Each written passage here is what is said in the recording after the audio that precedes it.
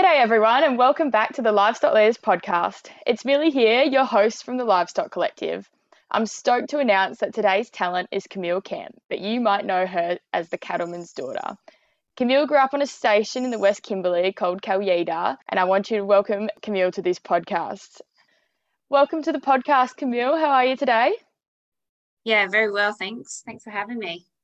No, thank you for joining us. I want to start off and just get a bit of background on you. I'm sure you have many intriguing stories from your childhood in the West Kimberley. Can you tell us about it? I grew up on Kallida Station. My parents bought Kallida when I was about 6, so we moved out here then. So grew up on a cattle station. There wasn't much out here at the time. It was very old school back then. Yeah, we were basically just living in swags to start off with. Probably went to town or in the season, not very often. So we'd be out here for pretty much the whole year by ourselves. It was a really good upbringing. Spent a lot of time outdoors, spent a lot of time working with Dad on the station. And we did our schooling via School of the Air, which was back when it was done through a radio rather than over the internet. So it was a really good upbringing. Yeah, wow. And you've got some siblings as well. Are they older or younger than you? So I've got an older sister, an older brother, and a younger sister. Wow. And how old were you guys when you first went out to that station? I was about seven or maybe about 8. And my younger sister, she was only a baby. She would have been maybe even a bit younger than 1. And then my older sister's 5 years older than me, and my brother's 4 years older. So we're all fairly close, which made it real nice. Yeah, wow. And so the whole property was bare, like there was no infrastructure or anything. Didn't have cattle, there was a bit of fencing, but not much. There was no homestead. So there wasn't really anything here when we first came here. Wow, what a brave move by your parents. Were they both from properties? Mum wasn't. She was from New South Wales and she was a nurse when she met Dad, but Dad, he grew up on stations and working with cattle, and his father was the same. So he comes from a family of cattlemen.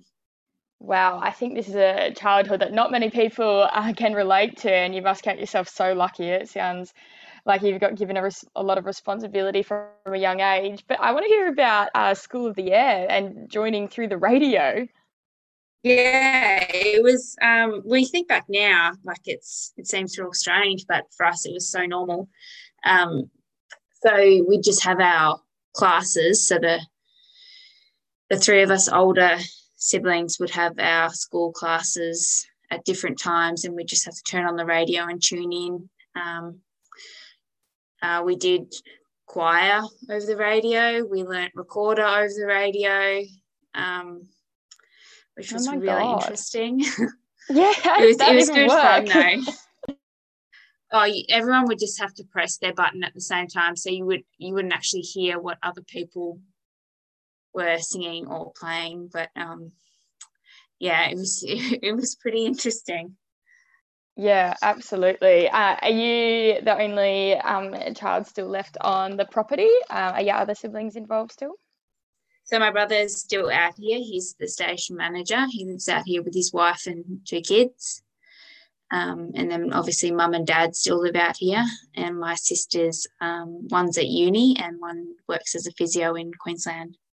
Do they get home much? Yes, they both come home at least once a year, sometimes more. I did have the honour of meeting your sister, Wave. Virtually, she attended a livestock leaders workshop as well, and she's a vet, isn't she? Yeah. She loved that course. Oh, good. I'll get into the livestock leaders stuff later, but many people know you as the Cattleman's daughter. Tell us about how that grew on Instagram, because you have so many followers and such great content. And you obviously have a story to share and an audience who wants to hear it. Otherwise, you wouldn't have so many followers. But how did that grow? It really just started me just posting what we do out here on just, which is pretty normal for us, but it's just like anyone would post of, photos of their life, but mine just happened to be photos of a life on a cattle station. And I was really late to Instagram. I was sort of got it when it it had already been around for quite a few years. But so I just started posting photos of life out here, and people really enjoyed them. I think it was because there aren't that many pages around like mine. There's definitely more coming out now, which is great to see. But for people who are interested in life on the station and what we do, there wasn't any representation out there. So it just grew from that. I don't really know how it got so big. But it's definitely good to see so much interest in our lifestyle and what we do. Yeah, absolutely. Was there a point in time where you went, wow, I'm getting a lot of followers here, or did it all just sort of gradually build up to what it is now? No, it was very gradual. Yeah, it definitely wasn't an overnight thing. It was just very gradual. And it wasn't something that I actively went and tried to achieve. It was just, I just kept doing what I always did, which was just post photos of my life. Yeah. And social media is obviously such a powerful tool, and you've told such beautiful stories, and your feed is amazing. But has it also made you a little bit vulnerable to those people on social media that can be a bit nasty? Like, have you experienced online bullying? I haven't ever actually experienced online trolling or anything negative on my own page. I have experienced a little bit because I also run the Cattlemans station Instagram page, and there's been a little bit on that, but not very much at all. So I've been very, very lucky in that regard. I've only ever received positive comments and feedback on my own Instagram page. Wow, that's beautiful to hear, because you've got so many followers. With the one on Cattlemans, like, why do you think that was? I just put up a photo, and I think maybe if you looked at it from someone who doesn't know the whole story behind the photo, maybe someone obviously had issues with it. Yeah, so it was just the photo was taken out of context. But I am usually very careful with that kind of thing. Like if there's something I think people might take offense to, I explain why it is that we're doing it, or what's going on in that photo, and giving a bit of background generally clears all those problems up that people might see. Yeah, because that's important, isn't it? Making sure that we understand how people from the outside are looking at our industry, which brings me to the Livestock Leaders Workshop. Tell us about your involvement with that. You've been a livestock leader for over a year now, and you're part of our pilot program with Wylan, and you've part of such a good group that everyone's still so active. Tell us about your experience. Yeah, it was great. It was an amazing 2 days. I was really lucky to be part of that pilot group, and the people that were in my group I'm still friends with, and everyone was really inspirational, and I learned so much about the media and speaking and how to convey our message better, and the importance of conveying our message to the wider public. Yeah, so I learned a lot from those 2 days. Yeah, and have you been able to put some of that into practice? Yeah, definitely with public speaking. I've done a few presentations to ag schools, which has been really good. Awesome. And then even with my own Instagram, I think learning a bit more about how people perceive what you put out and the importance of getting your message across, like that's been really beneficial to my own Instagram page as well. Yeah, that's so great to hear. Tell us about your involvement with WILAN, the Young Livestock Exporters Network. So I joined WILAN, I think it was 2019 when I first met Holly at, it was a livestock handling cup. So she gave a talk at that and I was really inspired by what she said, and she mentioned WILAN, so I joined WILAN and I just got really involved. They offered a lot of programs and I was just one of those people who applied for everything that they offered. So I got to go to Live Exchange in Townsville, which was a really good experience. A lot of really inspiring people. From that, I was encouraged to do my onboard stock person course through LiveCorp.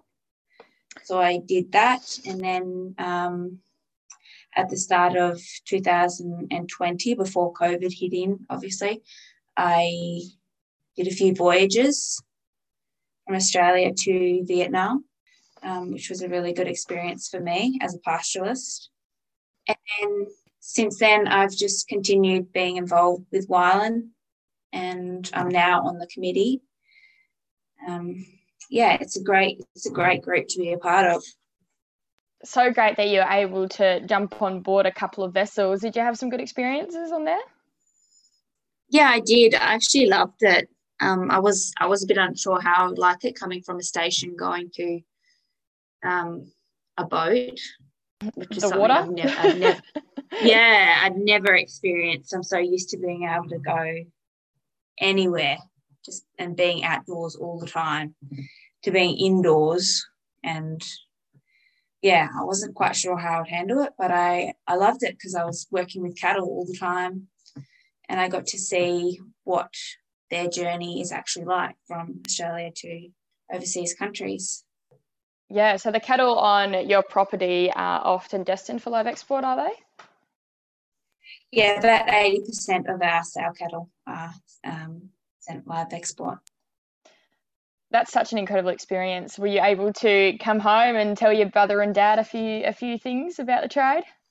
Yeah. I think Dad was pretty proud that I'd done that. I think it's something he wished he'd been able to do.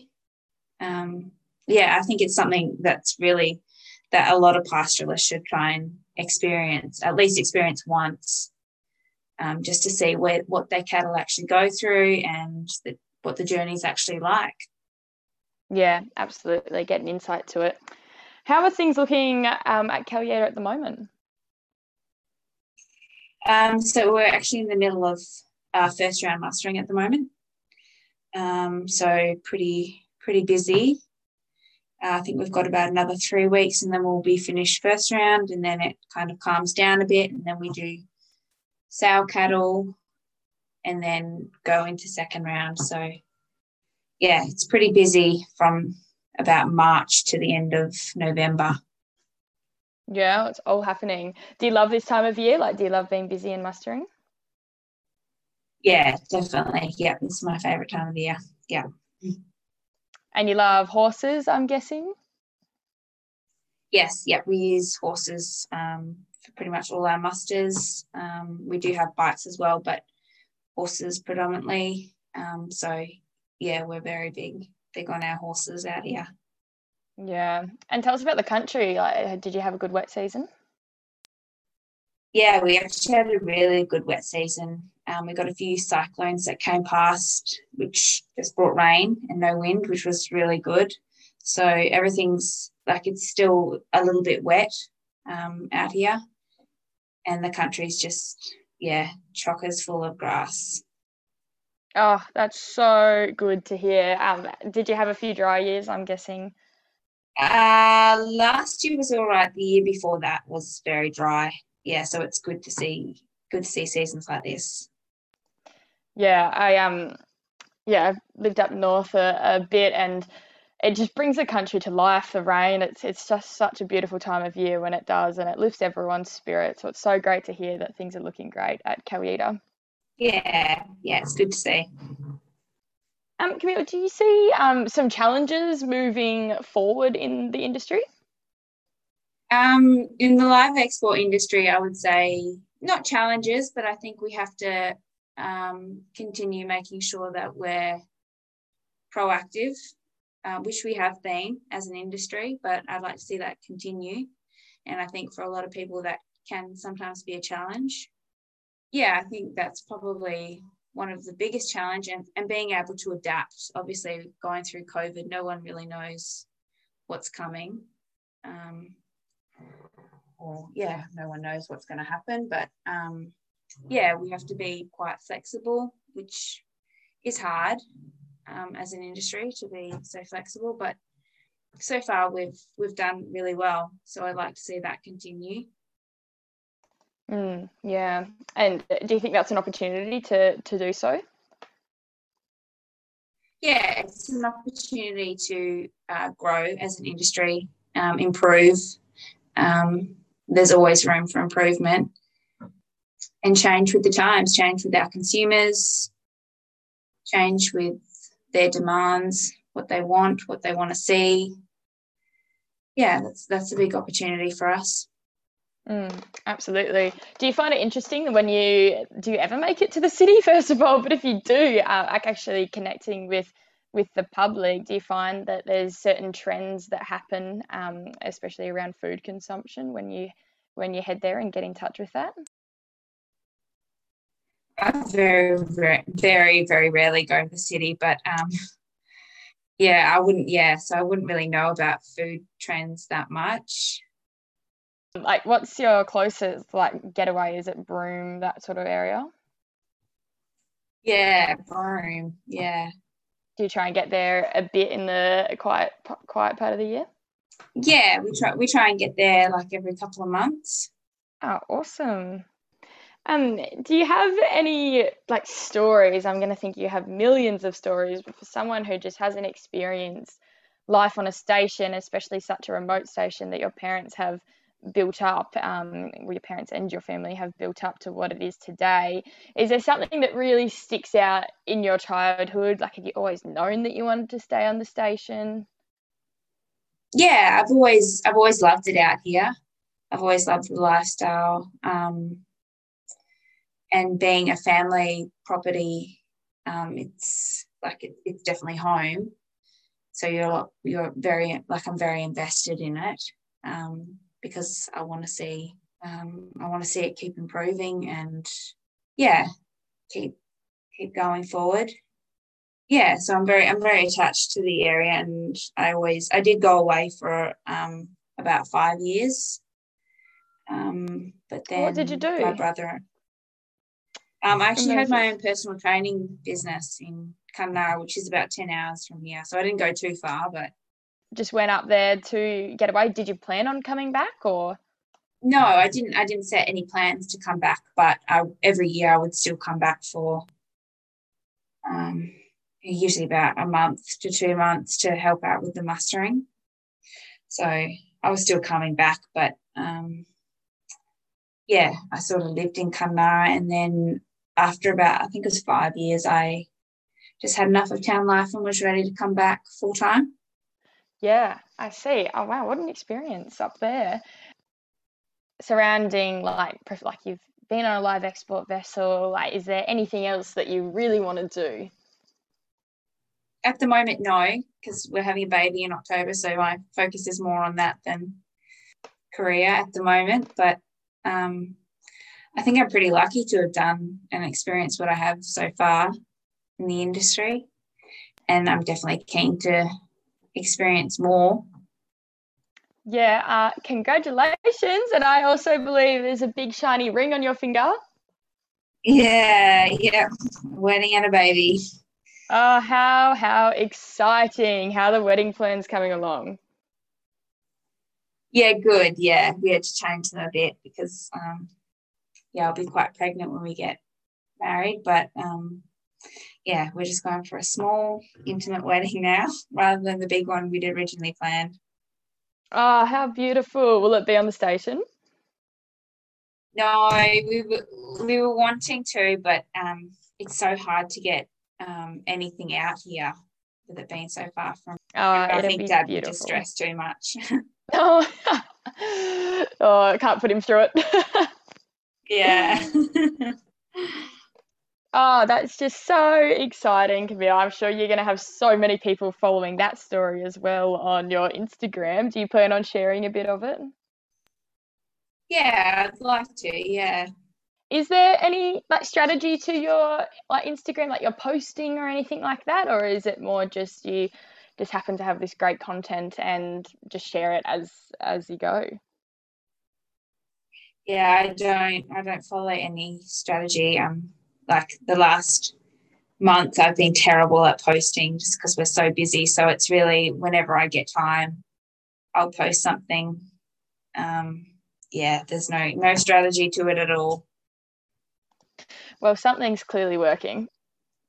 I just want to touch on both of us being young women in agriculture and yourself being in a leadership role in quite a remote part of Australia. How have you found that? Like, what has been your experience? It's definitely been a learning experience for me. I've had to change the way I lead a lot from when I first started as head stockwoman.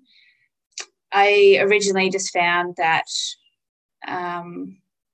because I'm quite short and obviously a female, a lot of the male stockmen found it hard taking orders from me, which was really challenging for me because I wasn't the most confident when I first started out. But as I've been in the role for a few years, my confidence has grown and I've just developed my leadership skills so that I guess originally I was just very hard because I thought I had to be very hard for people to listen to me. Whereas I look at my brother who's the manager and he can give orders but still be best friends with the stockman, and I just found that very hard because if I was too friendly they just wouldn't listen to me. But I've changed my leader skills in the last few years, and yeah, it's a lot easier for me now, and I guess as my confidence has grown that's sort of shown. But yeah, it has been very hard, and sometimes I do still struggle.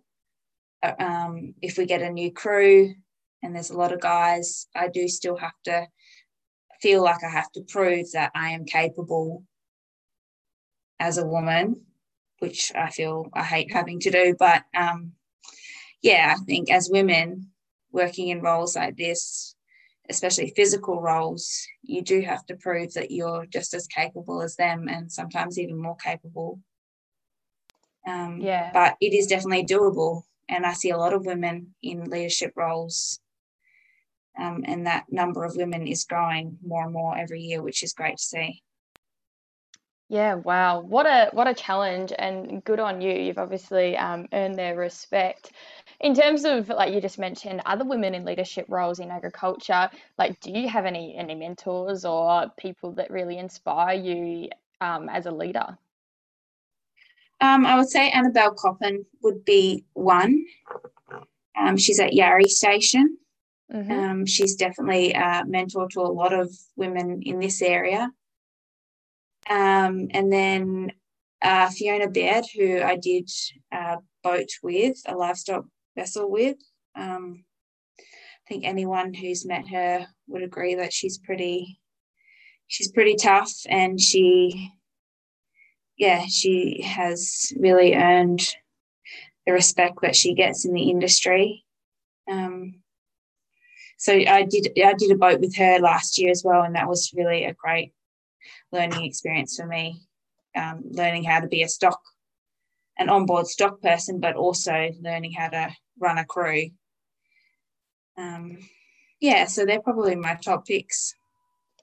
Yeah, and Fee is also a livestock leader. I think you've just dobbed her in. She might have to come on and do an episode. I'm sure she Um, wouldn't mind. no, I think she'd love it. I bet that boat trip was just so much fun with her as well. Oh, it was the best 2 weeks ever.